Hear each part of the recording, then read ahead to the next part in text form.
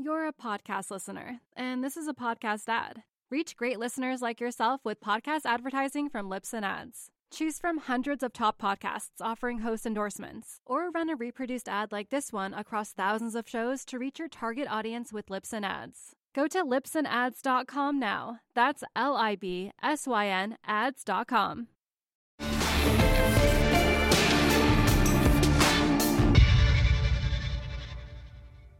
Keith, good to get you back. It's been a while since you've been here. I've been on Hedgeye, but you've not been on Real Vision for a while. So always good to pick your brains. I want to do something a bit different today.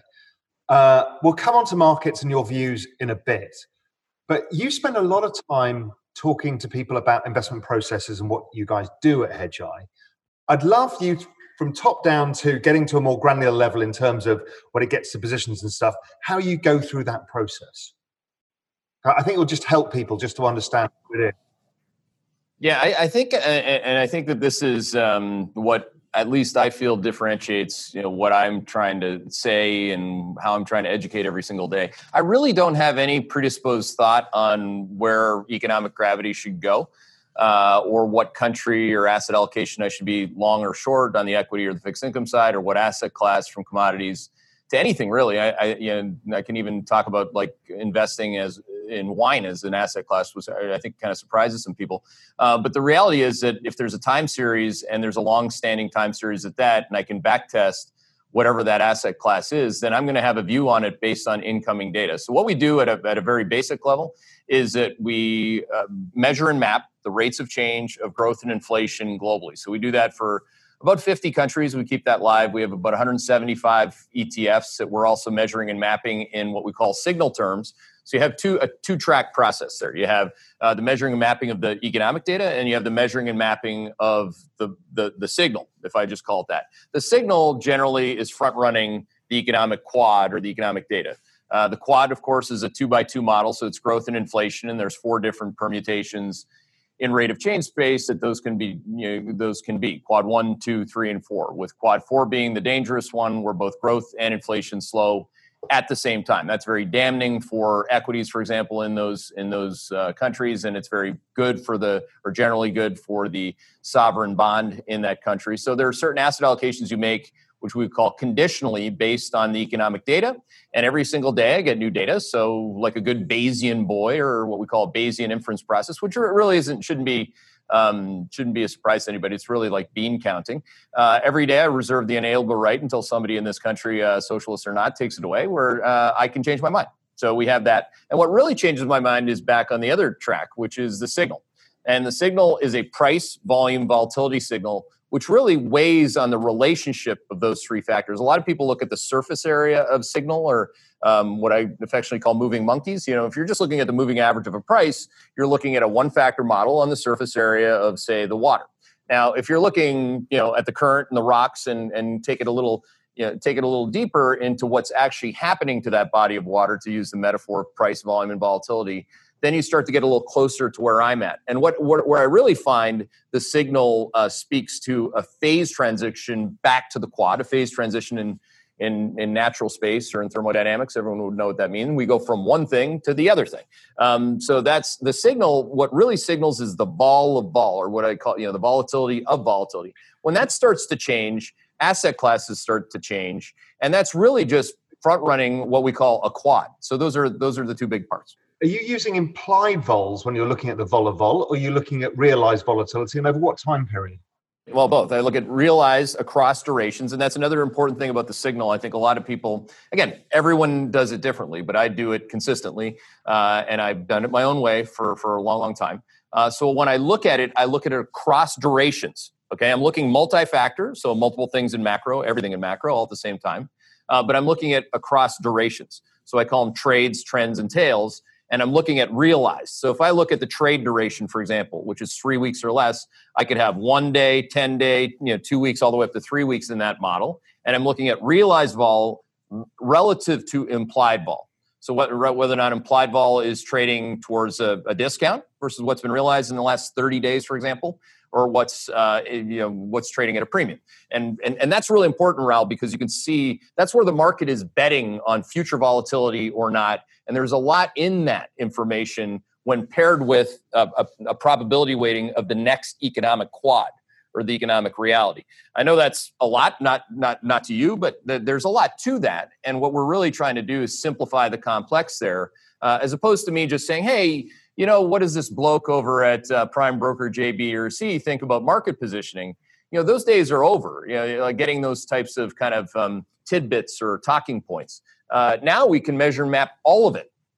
You couldn't do this before, whether it's on the economic data or on the signaling of it all, until we had modern computing power. And I think that that's one of the big reasons why we've become more accurate really since 2016, is that I have more information faster, and I can see where the crowd is tilting the wrong way at precisely the wrong time more clearly. And that's an important point about looking at realized versus implied in particular. So let's talk a little bit about that. So when you've got realized trading below implieds over whatever time period, let's say it's a trading signal we're looking at. So, I don't know what time period we're looking at, but let's say whether it's 2 week or 1 month or 7 day, whatever you're looking at. So what is the signal you're looking for? What gets you to sit up and go, that's something interesting? And then we'll talk about how you use volume and the other stuff with it. But that signal of the vol, what is the kind of signals you look for that make you think, okay, something may be happening here? Well, if it's a very short-term tactical thing, and some people try to reduce me to just being a trader, which is fine. I take it as a compliment these days. But what I'm really trying to do is identify a particular point in time within the full investing cycle. The full investing cycle is the sine curve. When economic growth hits the peak of the cycle on growth or inflation or vice versa, it's hitting the bottom. That makes me out there in the longest term. But then I zoom in to the very immediate term. Yep. And one good example on implied vol, the way to use it really is there's a two-factor model there as well. When a market is trading at the low end of its risk range, for example, what typically happens is you get a big implied volatility premium or a big spike in implied, people are buying protection after something goes to the low end of the range. That's a pretty good spot if your quad setup says to buy that thing, to buy more of it in size. Okay? Yeah. Conversely, if something develops, something is at the top end of its risk range. So I publish these daily. It's at the top end of its risk range, and the implied volatility discount digs deeper. That's a great example of complacency and or capitulation. In other words, the bulls are fat and happy. They're very happy because the price is up at the top end of the range, and bears have covered their shorts and they've capitulated. So that would be a good spot to take off some of the position or short something of that position. And so talk to me about risk ranges, because I see you put this out a lot on Twitter, your risk ranges. How do you define risk ranges? Is it kind of some sort of volatility style structure? How do you look at risk ranges? Yeah, so that's built within the same prism and all that. You can have a risk range on any duration, but the daily risk range is the one that really matters, because that's think of it like the strike zone. Now, some people who maybe never made it to the major leagues think that the strike zone's always the same. Well, it's not, because there's a person called the umpire behind you who has an opinion on that. So again, until they fully automate it, the strike zone can move. Or as Darius Dale, one of my partners here says, like football, you can draw something up in the training room, but the trash cans actually move in real life. So that's the risk range is directly, it's moving proportionally to volatility changing. And what people have a really hard time observing is just that very basic point. If volatility rises on average, what happens is that your risk range widens. So your standard deviation of outcomes starts to become tougher to call. You got a drunk umpire, so think about it that way. Conversely, when you have a tightening risk range, what's happening is that the volatility on both an immediate term basis and on a trending intermediate term, 3 months or more basis, is falling, and makes that asset or the asset class one that the machine or asset allocators want to flow to. Because that's what you learn if you study economic history within the lens of market returns, is that flow, like on an intermediate to long-term basis, goes towards things that have falling, low regimes of volatility that are falling, and they loathe rising regimes of volatility, high and rising. So that's you got to kind of use it all together, and I think that's where sometimes people are following it in terms of how I say it. It's very clear in my own head. My challenge is actually to communicate it to other people. That's why I spend so much time on it. So the risk range is essentially a volatility band. It's like, I don't know what, one standard deviation band over that time period, or something that gives you the probability that there's a short-term trend exhaustion, or if you're using a longer-term indicator, it may be a longer-term exhaustion. Is that kind of what the risk range is to you? So it kind of, as you said, within the volatility range you're in, it's got to the top end of where it should be for that move. Yeah, and it's very much it's a nonlinear equation. So again, it embraces uncertainty. It embraces moves that move the move. If you're looking at Treasury bond volatility, for example, the MOVE index. So again, it's not like it's never one standard deviation. In fact, it's quite the opposite. What happens is that a move in vol. In other words, so Benoit Mandelbrot taught this, which is if you study volatility historically, you'll find that it is one, episodic and non-trending. So again, volatility moves are typically to be faded, in particular if you're in a bullish trend of a market. But what it really matters is when that episodic, thought to be non-trending cluster of volatility, which blows out your risk range, appears, well, whoa, that might be the leading indicator for a phase transition economically. And that's what I'm really looking for. Like when you really get into the screws of the rescaled range analysis in Benoit Mandelbrot's beautiful book. It's second to my Catholic Bible in terms of my bookshelf or rank order, and I definitely will have to put God ahead of that. But again, Mandelbrot would say that I'm standing on the shoulders of gravity, and God would probably agree with that too. So when you look at, if you read his book very closely, I've read that book so many different times and retaught myself through every single mistake I've ever made. I really built it using, if you want a hint on how to build it, that's exactly how I built it. And again, what happens is that you get a cluster of volatility that becomes, just like anything in fractal math, becomes the new trend. Now, those are the big calls, Raul. That means that we're going to a new economic quad. That means that it wasn't episodic and non-trending. It's something you should be acutely aware of in that particular moment of cycle time. We'll come into the quad stuff in a minute. So, okay, you've now got the vol signal. Let's stay at the trading moment first, and then we'll go into the big picture. So the trading moment, you've got the vol shift. You then said there's a couple of other factors come to play, volumes and something else. What? It's price, volume, and volatility. It's the interplay between the three. So that's the basic three-factor model. So you see the vol shift change, you're looking for the price change, and then what? You're looking for a push in volume, or how do you put volume into that? Yeah, so that's an important question. It's the relationship, much like I was using the analogy of a riverbed or the water and the rocks and the speed of the water underneath. So again, when price is going up, which you'll often find, and you can find it uniquely within each signal, when the price is going up and the volume is going up at the same time, that reflects there's a higher volume of water, higher pace, higher conviction, more people believe in it. With no change in volatility. It's typically in a low volatility environment. When you get a move down in a bull market in price and the volume is decelerating and still the volatility has not changed, it's a buy the damn dip signal.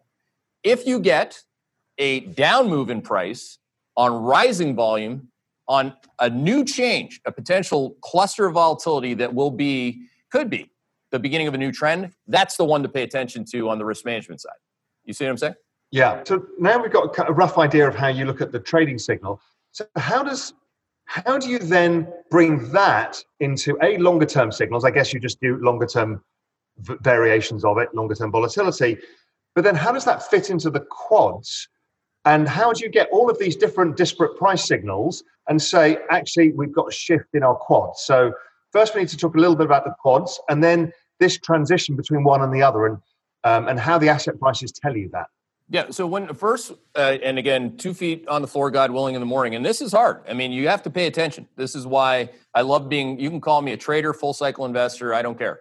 It takes a deliberate study. You have to pay very close attention, not to just that one. You have to do that through everything that's big in the model that matters. So you have a 3-factor model, price, volume, volatility. Let's say between 25 and 30 factors the machine considers as causal at any given time. Those things can be things like copper, the 10-year bond yield versus the 10-year bond yield. And this is all Bayesian, so things shift around all the time. Yeah, always changing. But again, deliberately studying it, writing it down after each model reloads for me in the morning. I get my signal. Then I say, what is the aggregate of that signal saying about the secret to the universe, which is the quads? The quads, again, is calculus. The quads is the rate of change of GDP growth, real, and the rate of change of inflation.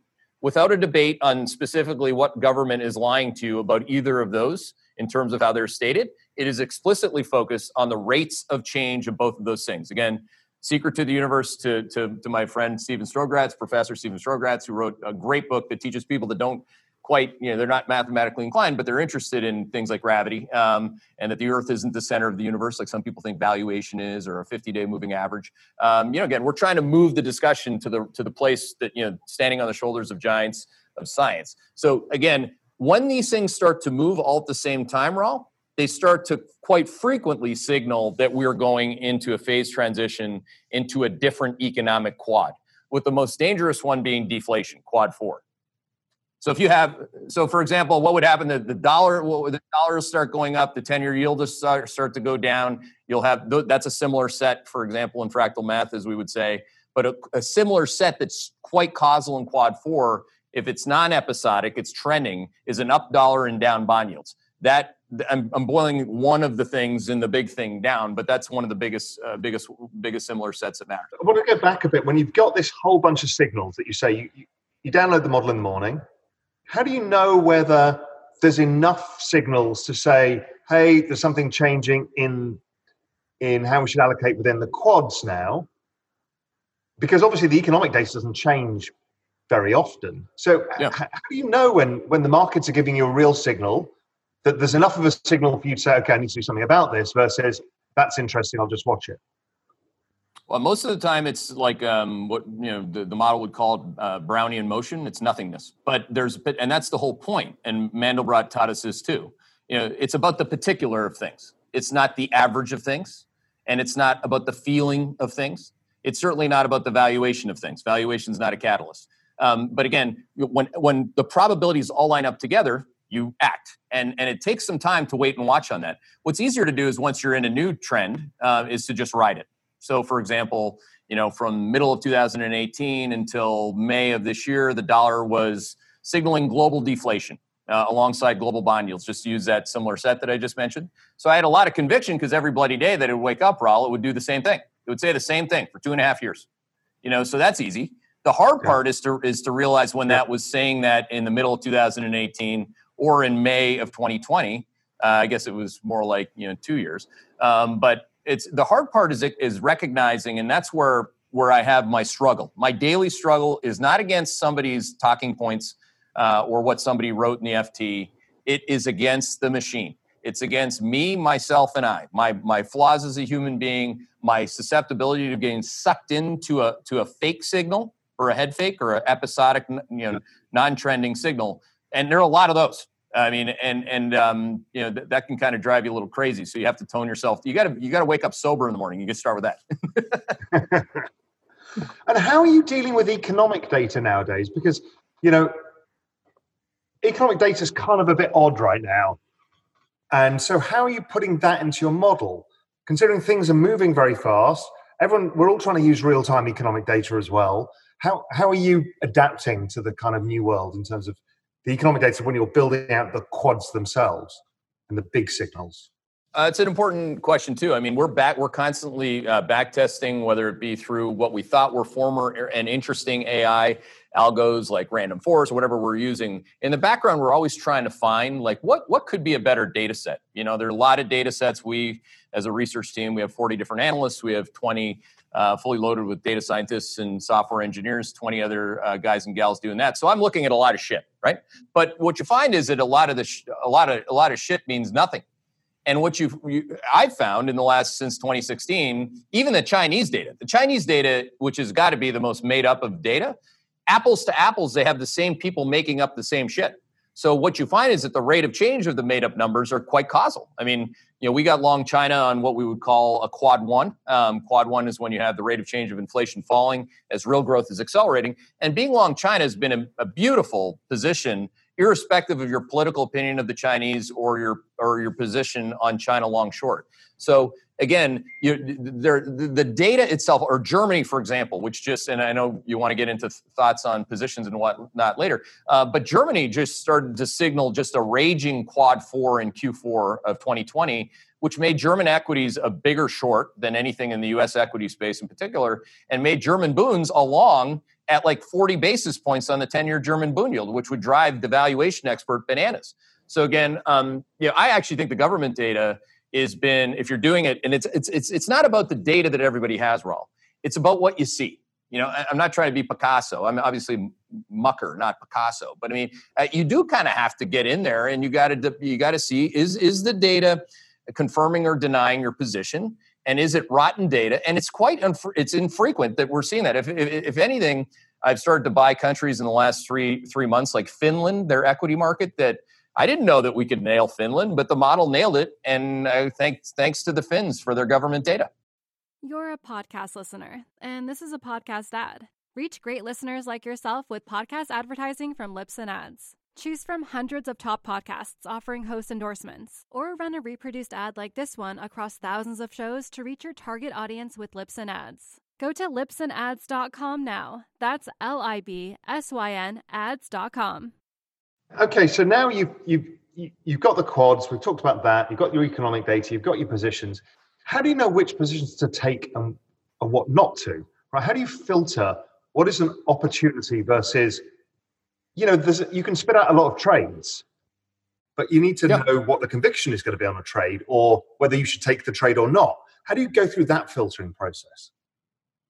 I had a wonderful discussion with Diego Paria at the Hedgeye Investing Summit that you did such a great job at, and everybody appreciated the time you spent with us. And people, that's what they really care about. And thanks for spending some time on my process, because that's really what I'm spending with Diego. And all of a sudden, he's talking my language. He says, "You know what, Keith? You know what? A lot of people make a mistake with when it comes to running a portfolio, away from understanding that the goalie and the defenders matter in winning the game, and it's not just about having scorers. You know, to use maybe a Bitcoin analogy, people like the idea of having, 9 Maradonas on the field. I mean, the thing's going to triple and quintuple. That's great. We have to have that. But what we really need to do, like the way I think about it, my own net worth is, and preserving and protecting that so that I can compound returns, is having a full team of players, a fully allocated, full investing cycle team on the field, and then grossing up the bets where there's an asymmetry in the payout. Okay? Asymmetry in the payout, and Paria said this beautifully, because most of Wall Street, they've been taught to think of the asymmetry in conviction. Like, what is this guy's narrative? What is this guy's story? When I listen to him or her, do I feel like they feel? There's a lot of feel there, right? I feel absolutely nothing. Like, so when I looked at tips yesterday, the most asymmetric thing that I could have done yesterday, which is the most boring thing to a lot of people, is allocate assets to tips. Sell things that booking gains in certain things like Bitcoin, which was going up, and reallocate to tips. So it's about pruning and planting. That's another way to think about it. When you can go anywhere in your strategy, I actually think saving and making money gets easier. Where I think this game gets a lot harder is when you're betting and forced to bet on Diego Maradona, having 9 of them on the field, and they all have to score 3 goals. That's not how I do it. Never have, never will. And I know it's only for a certain type, but I do think it's for a lot of people who would prefer to not have 30 to 50 to 80% drawdowns of their net worth. Yeah, and that's why I'm very interested in what you do. It's more about when the model comes up with a lot of positions. What do? You just say, everybody, well, here's like 20 new positions, or do you say, okay, we filter it down to 10 where we think there is more asymmetry, or we see the vol change at a different rate, or the volume's confirming it better? How do you filter the trades down to something that you say, listen, guys, these are the ones? Yeah, so I have a predetermined rules on what my max allocation is by asset class. So 12% would be a currency position is my max, which would include gold because I consider it a currency. 10% would be a fixed income max position. So if I were to take a 10% position or a position that I want to go big in tips, for example, the max would be 10% of that. Equities would be a 6% position, and commodities, which I'd put Bitcoin in that bucket or any other asset, which includes wine, I would make that 4%. So when you add all that up, you actually don't need that many positions when you go big on, we're talking about a dozen positions are really my asset allocation. And there are a lot of other things that could become my bigger asset allocation. That's the other thing about, as you know, anybody who's run money knows. To make money, you have to have something on to understand it, feel it, trade it, risk manage it. In my speak, I need to watch that sucker in price, volume, volatility space. And then that's what gives me the go button. And guess what? Newsflash. Every time I hit the go button, it doesn't work. But if you probability weight your decisions and you're right 65, 70, 75% of the time, it's a great way to manage your own money and or other people's money. So when you're looking at that overall allocation, so you've got this maximum risk allocation, right? Yeah, by position. What are you normally running when you're looking, you're observing the recommended portfolio over time? What kind of risk allocation do you normally have? Do you say, listen, we're running at a 30% risk allocation across the board? Or do you say, hey, listen, we're running a 30% allocation in bonds or whatever? How do you think about the whole? I think about that through the lens of the quads as well. And we've written extensively on this. Some people are like, well, I need white papers. And I say, well, it's on a piece of white paper. I'm not going back to college to go prove that out. So again, what you find is that in quad 4, for example, you have a 60+% allocation to dollars and fixed income. Whereas in quad 2, you're going to have the opposite of that. You may not have any fixed income, or I'll be short fixed income outright. I'll be short gold in quad 2 as well. So I think about it's conditioned. It's conditionally affected, obviously, by the quad, and that's why, again, it's a go anywhere strategy. Where in quad 2, for example, in 2018, I was short gold, and then I went long gold in Q4 of 2018 when we got a quad 4 signal, and the quad 4 signal started with dollars and treasuries. Just thinking about the aggregate of the signal. And that's what I did. So it'll be actually it'll look it'll look totally different than some rando 60-40 bullshit model is what I'll just call that, because that's just not a sensible way to do it. Nor is targeting net exposure, or the only thing that I would do is target the max gross exposure by asset allocation. And that's also a function, by the way, as a function of volatility. So the reason why I say that Bitcoin's a commodity or it's an asset, and a commodity and an asset are the same thing, is that Bitcoin's volatility, historical volatility, resembles, I'm sure you've looked at it, it looks very much like a commodity, or in some cases an equity. So that's why I put it in the non-12% bucket as a currency. I don't think it's a currency anyway, but if it had currency attributes from a volatility perspective, I wouldn't care. I just put it there. I mean, it's a very dispassionate process in terms of scoring the realized volatility of an asset over time. And then, so when you're dealing, let's say, with the Brazilian real versus the Swiss franc, right, two wildly different volatility currencies, do you volatility weight them, or you don't, or you would equally weight them? How do you think about that? Yep, that's a great question and an important point from a risk management perspective, and I should have said it at the outset. Each position is beta adjusted or volatility adjusted. So if I take a short position in the BR real, to use your example, against the dollar, that's going to be a smaller notional position than shorting euros against the dollar. So because euros got less volatility against the dollar than the reals do. Good. Okay, so I think we've got a decent idea. I think there's a lot of people. People are going to have to take a few notes and learn some of this stuff. But so now we've gone through that. Let's talk about where we are now. So I'm a bit confused because you were firmly in quad 3, which is explain quad 3. Mm-hmm. Well, quad 3 is where you have economic stagflation. So that's where you have a down dollar. You generally have a central plan to inflate asset prices in this case, the devalued dollar. So quad 3 versus quad 4, stagflation versus quad 4 is deflation. And from what I can see, you were firmly in quad 3 for a long period of time, nailed this kind of whole rally up, did all of that. Then there's been a bit of flipping around here between quad 3 and quad 4. What's going on right now? How does that work when it's kind of flipping around for you? Well, all that's flipping around are the signals and the data. So it is, and this is where people who want me to be an elegant mucker are wildly disappointed, because there's no typical holding period or amount of time and space, as Einstein would explain, where your inability to move starts to matter. And that's generally through the lens of volatility. So again, what volatility does is it shortens time and space when it's rising. When volatility starts to fall, it allows everybody to be a long-term investor. So that's what it is. And quad 3 to quad 4, we're talking about, and we're very precise in terms of how this is measured. You basically went from a probability of it being quad 3 for basically, let's say, since May until August. That was a what we'd say a high probability, 60, 70, 80%, to moving towards, quad 4 just became a 30% probability. And then it got, in the middle of September, it actually, Raul, got up to a 57% probability of quad 4, surpassing quad 3. So there was a point in time there where I went back to long dollars, long treasuries, and shorting the NASDAQ, which is what you do, for example, in quad 4. And then, boom, this past week, it flipped right back to, now it's a pretty close race, by the way. It's 49% for quad 3 and 47% or thereabouts for quad 4. So here's an interesting question for you. When you get a big transition shift, do you often find there's volatility between the quads? The vol of your own signals picks up. I mean, I'm guessing there's some informational value in the fact that you're flipping around. Oh, yeah. That there's often a change of regime.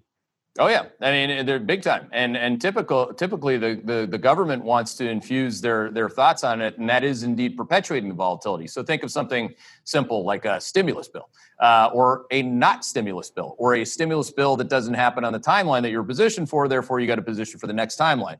So again, you'll see that in implied vol space, and that's where 30-day implied versus realized starts to flip around.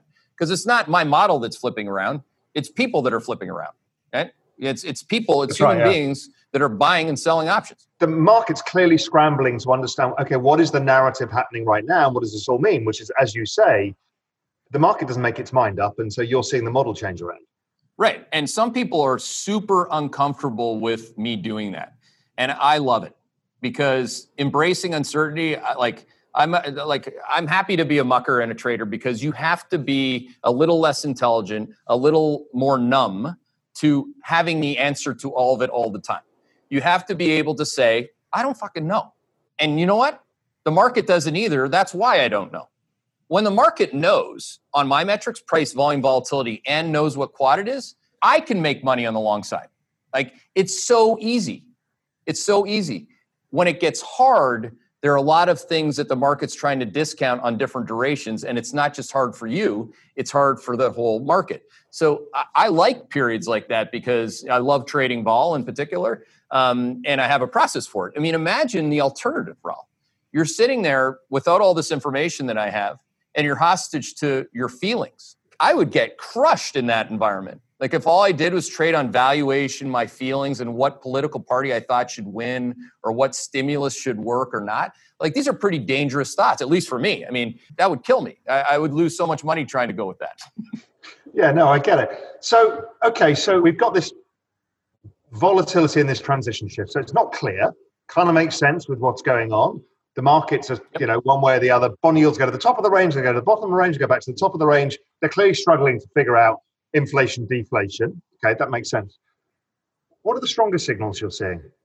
Amongst a lot of this noise in the quads, you're obviously seeing some strong signals. We talked about the IBEX earlier in Spain that you've been short for a while because you've had a consistent quad 4 signal. Talk us through some of those consistent signals you've got. Yeah, the most consistent signal for going on 3 years in the case of shorting the IBEX or Spanish equities is the deterioration of the quad in Germany and Spain and the market signal that supports that. So in other words, that's why German bond yields went to like minus 66 basis points last week. That's a super strong signal. Even CNBC started talking about it, and that was the day to sell some boons. But again, because boons get to the top end of the range or the yields at the low end of the range, that's a very easy one. To have been short anything European equity on the southern side of Europe has been fantastic.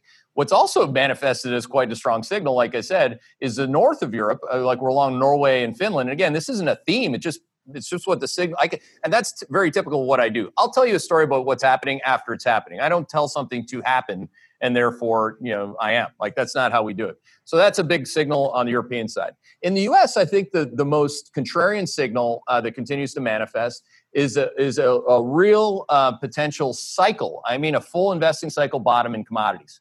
Like, I think that's a big one. And that's one that I continue to broaden my bets in. Obviously, Bitcoin has been one of my bets, and I have traded around it. Don't tell anyone. But again, I trade around cattle. I trade around a lot of different things. Corn is making a new high. All of ag looks fantastic to the upside.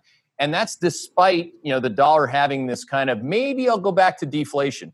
But really what it's saying is that by the time we get to 2021, our cleanest projection is that we're going to be USA Quad 2. And the difference between Quad 2 and Quad 3 is that Quad 2 has more inflation faster, and you actually have real growth. That wouldn't be hard to envision because next year in Q2, you're comparing against a pandemic. So in other words, if you're looking at inflation, no shit you're going to have inflation. The comparison is a negative oil price last year. So the question really, I think the market's struggling with in terms of having, clean direction is on how high is inflation going to go if you have MMT in the US and they actually do commit to burning the dollar from a very high level. As you know, the dollar's at, really it's at a full quad cycle high. That's what it is. So that one to me looks like the one that I'm most likely going to press and stay with. Is go back to shorting dollars and buying commodities or shorting. A lot of China looks fantastic too on the long side, or EM is starting to broaden, which is kind of the same thing. To get the dollar right, you get a lot of things right, including EM and commodities. Yeah, they're all the same trade. If dollar weakens, then EM goes up. It's as simple as that. And right. as you pointed out earlier, generally the most hated EM goes up the most, which is China. I was looking at the MSCI China chart. I'm like, fuck, that looks amazing. And I'm like, I have no idea what the narrative is, but that looks really good right now. Yeah, the China consumer, which we like, China consumers CHIQ is the ETF that we preferred there. We also like, KWEB, which is China Internet, KBA, which is the A shares. That's the more boring of the three, but they all work, and they're working for the right reasons. You've had a lot of domestic consumption occur, and I do think that the countries moving. This is more thematic. Again, I tell myself the story after it happens.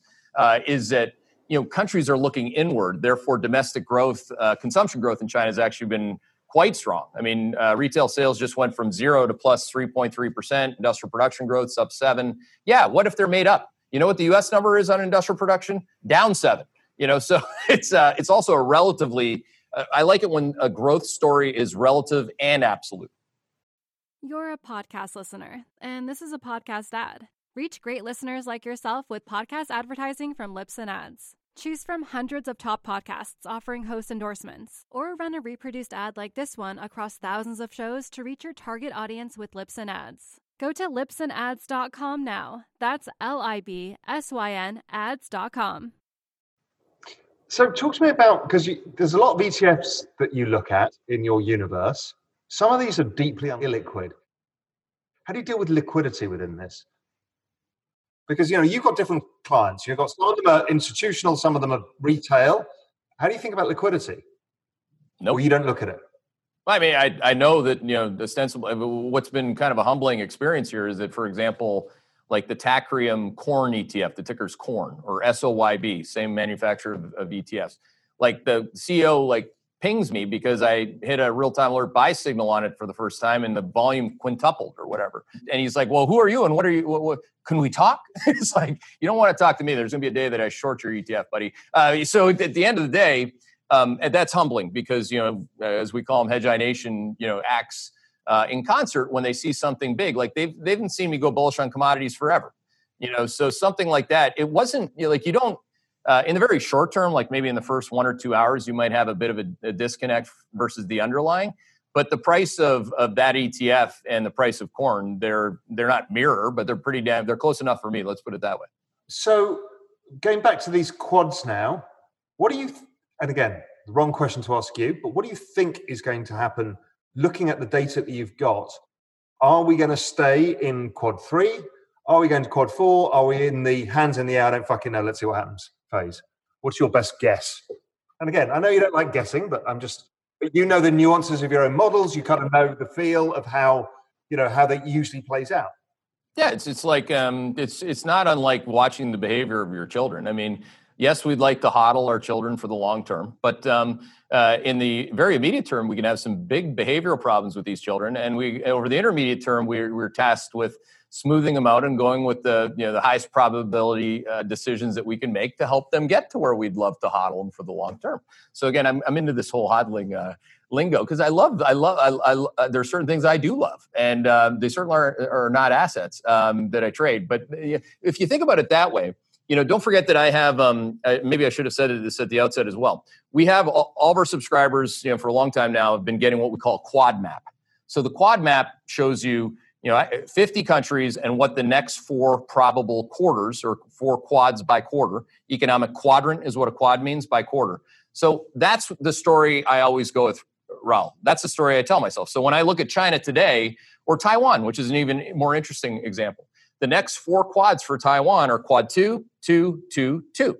Okay, I know what that means. That's by EWT or by Taiwan. So when I look ahead at the U.S. model, I think we're going through the last of the slowing, if you will, because this is a recession on a year-over-year basis.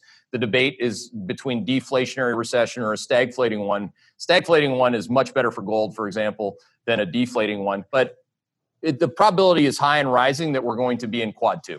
And maybe we're going to be there for 3 to 6 months. I don't know. That's the part that I don't know. And again, God willing, every day I'm going to look at the signals, anything in the data that changes the quads. And when would you think that transition would be most probable to occur into quad 2? Is that Q1 or Q2 or earlier? Could be. Well, in terms of like the way that a market, the way that a practitioner would price it, or me, when I'd buy it, when would I go from buying? I'm currently long. I went from being long quad 4 basically for a 6-week period, and then day to day I was even flipping around, which again drives people crazy, but I love it. Is going like you could have it. You could envision a scenario. Let's say Trump wins and the market does whatever it does, and it goes to the level that freaks people out or not. That might be the moment to put on the quad 2 portfolio in November. It could be sometime in December when people are tax loss selling or tax booking, taking their tax gains because they don't want to pay X rates. I don't know what that date's going to be. That's why typically when I set up for the next quad, Raul, I always say this: I don't know what the fuck I'm going to do until literally T-minus 1 to 3 days. And it may not happen, but I'll make a big as well. Yeah, I know what I'm looking for. I know what I'm looking for. But it's just like hunting or fishing. You don't just get to pick your prize. You have to wait on it. And, this whole concept that you can just roll into it and stay with it. I just don't do it that way because I'm a selfish bastard. I want to get that price. And the market setup right now is really interesting from a U.S. equity perspective because there's so much bubbliness to it all. And you have a very high regime of volatility, like NASDAQ volatility is at 35 today, which is basically, untenable if it were to stay there. A bull has never made money with equity vol staying with the 3 in front of it or in the 30s. Let's just be clear on that. But it could also mean that the shape of the VIX curve or the shape of the VXN NASDAQ volatility curve is basically got all the fear you're going to ever want into it ahead of the election. So there's 2 different ways to look at everything. And I just wait and watch. I just say, okay, play yourself out. I'm not going to tell you what to do. But when you do it, I'm going back to my children, if you do that, I'm going to discipline you. If you do that, then I'm going to compliment you. So looking across this slightly confusing world that you've described to us, what are your strongest convictions? Clearly, short Europe seems to be still pretty strong, and sounds like long developed Asia seems pretty strong in equity terms. Yeah, I like those because I'm long, short too, don't forget. So, having them against each other has been great. I think that the hardest one to solve for is going to be the U.S. equity market and how to time the components. Because if it is quad 2, you know what you buy? You buy my shorts. You buy financials and you buy energy stocks. That's right. So that's the one when you think about the asymmetry of payouts. The worst 2 sectors in quad 4 are the energy stocks and the financial stocks. So they've been quad forward. So that, and even buying oil for that matter. Those are the things that if I'm going to go big on something new, those are the 2 that I could have a lot of conviction in, but I have more conviction in waiting right now. Riding commodities broadly, as I said, is an easier one because we already have a lot of things, which I do think are linked probably to some, whatever you want to call it, Green Deal and stimulus, like trillions at a time, the electrification of even the hair that you and I have left. We're going to electrify everything. So we're going to need natural gas, copper. I believe in that theme because the market signal does. And that's one that I'm in fairly significantly in terms of exposure right now. So how do you deal with a market that's as bifurcated as this? So you've got banks, oil, bunch of stuff that is screaming quad 4, right, in your terms. And then you've got a bunch of stuff that's not at all, like commodities. So when you've got the market that's got a complete psychosis about it, how the hell do you make a decision? Or do you just play them as like, okay, fine, you've got split personality and we just trade the split personality? That's pretty much it. Like I don't ask questions in the morning when I buy more natural gas when it's at the low end of the range, and why I don't buy oil when, technically I should be, or from a quad perspective, I should be long both in T-minus a month or 2. I just don't care. That's why I really don't care. I mean, I'm more thinking of the signals that it gives for the quads itself. So your macro framework is when you've got this split stuff. It's fine when it's the IBEX and the DAX are all falling and bunds are falling, right? It's pretty fucking obvious what's going on. Yeah. But when you've got a market that's doing 2 different things at the same time and screaming 2 narratives, those 2 narratives are inputs into your model to give you quads. Right. Is that one of the reasons it keeps flipping around at the moment, maybe? Well, yeah, because we were flipping between quad 3 and quad 4, and financials are shorts in both. So to use that's a good example of one that you'd be short financials in both quad 3 and quad 4. You'd be long utilities in both quad 3 and quad 4. So there are certain sector styles that work in both quads, and I think that message has been very clear. No matter what you think it is, Mr. Market, if it's quad 3 or quad 4, which are two very different things, we're going to buy utilities and we're going to buy REITs and we're going to short financials. And that's been clear. The big move that I'm talking about is when it's neither of those two quads and it's quad 2. That's where you short utilities, short REITs, short treasuries, and buy financials and buy energy stocks. And that's the one that's confusing in terms of how to time it, but not because of the quads. We're not just going to go to quad 2 because a certain long only manager needs to rotate. They're getting rotated this year on that idea. I mean, look, it's fascinating, and we'll see how it plays out to see where we end up. I'm really interested in the volatility of your quads, and I kind of have a feeling there's some informational value within that, where the market seems to be fighting with itself to decide, okay, what is this? What is the narrative that it wants to trade? I don't know how long this kind of volatility of this plays out for. My guess it's election related. And we'll see after that. I mean, what happens if we don't get results, or what happens if we get split Senate? I mean, nobody's thinking that anymore. Everyone's like, oh well, okay, it's probably a Democrat victory, and there's a bunch of other people saying, well, I'm sure Trump will nail it. Everyone, that narrative of what happens if we don't get anything for 3 months? That'll be fun for the market. Yeah. There's so many asymmetric risks. And again, like for me, I don't have to work. I don't feel like I really sleep fine. I mean, it's like when those payouts appear, the asymmetry of the payout appears. Like I'm comfortable because I have a map. Not only in terms of and I think that's a key thing here too, Raul, is that some people say, well, the guy's cocky or confident or both. I mean, I'm just aware. Like I don't think you can wake up in the morning. I wouldn't play this game that way, being unaware of what economic quadrant, any country you're trading or any commodity exposure you have, any bond you're trading, sovereign bond being the primary ones that I've been talking about in this conversation. But you shouldn't pay me a thing to say anything about anything until I know everything looking backwards. Because the best leading indicator for the future is what happened in rate of change terms in the past. And that's what gives me conviction, like to act when I act, because I have a map that's based on the time series of what already happened. Brilliant. Keith, thank you so much for your time. I think it was just really good and interesting to dig into how you see things, because, you spend half your time on Twitter trying to explain why you do things to people because they don't understand. And I just think it's good for people to understand how you do things, because you do stuff very differently. I think it's a unique approach, and it's a systematic approach, which I think is useful and very appealing to a lot of people. And so, keep up the good work with what you're doing, and let's see how this all plays out as ever. And we can all talk, as we said, we can all talk about the future. The future isn't anything until it's happened, and we'll find out what happens.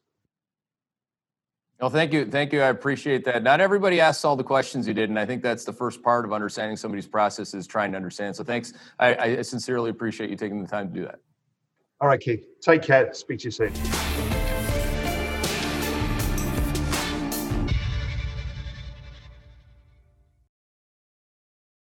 You're a podcast listener, and this is a podcast ad. Reach great listeners like yourself with podcast advertising from Libsyn Ads. Choose from hundreds of top podcasts offering host endorsements, or run a reproduced ad like this one across thousands of shows to reach your target audience with Libsyn Ads. Go to libsynads.com now. That's LIBSYN ads.com.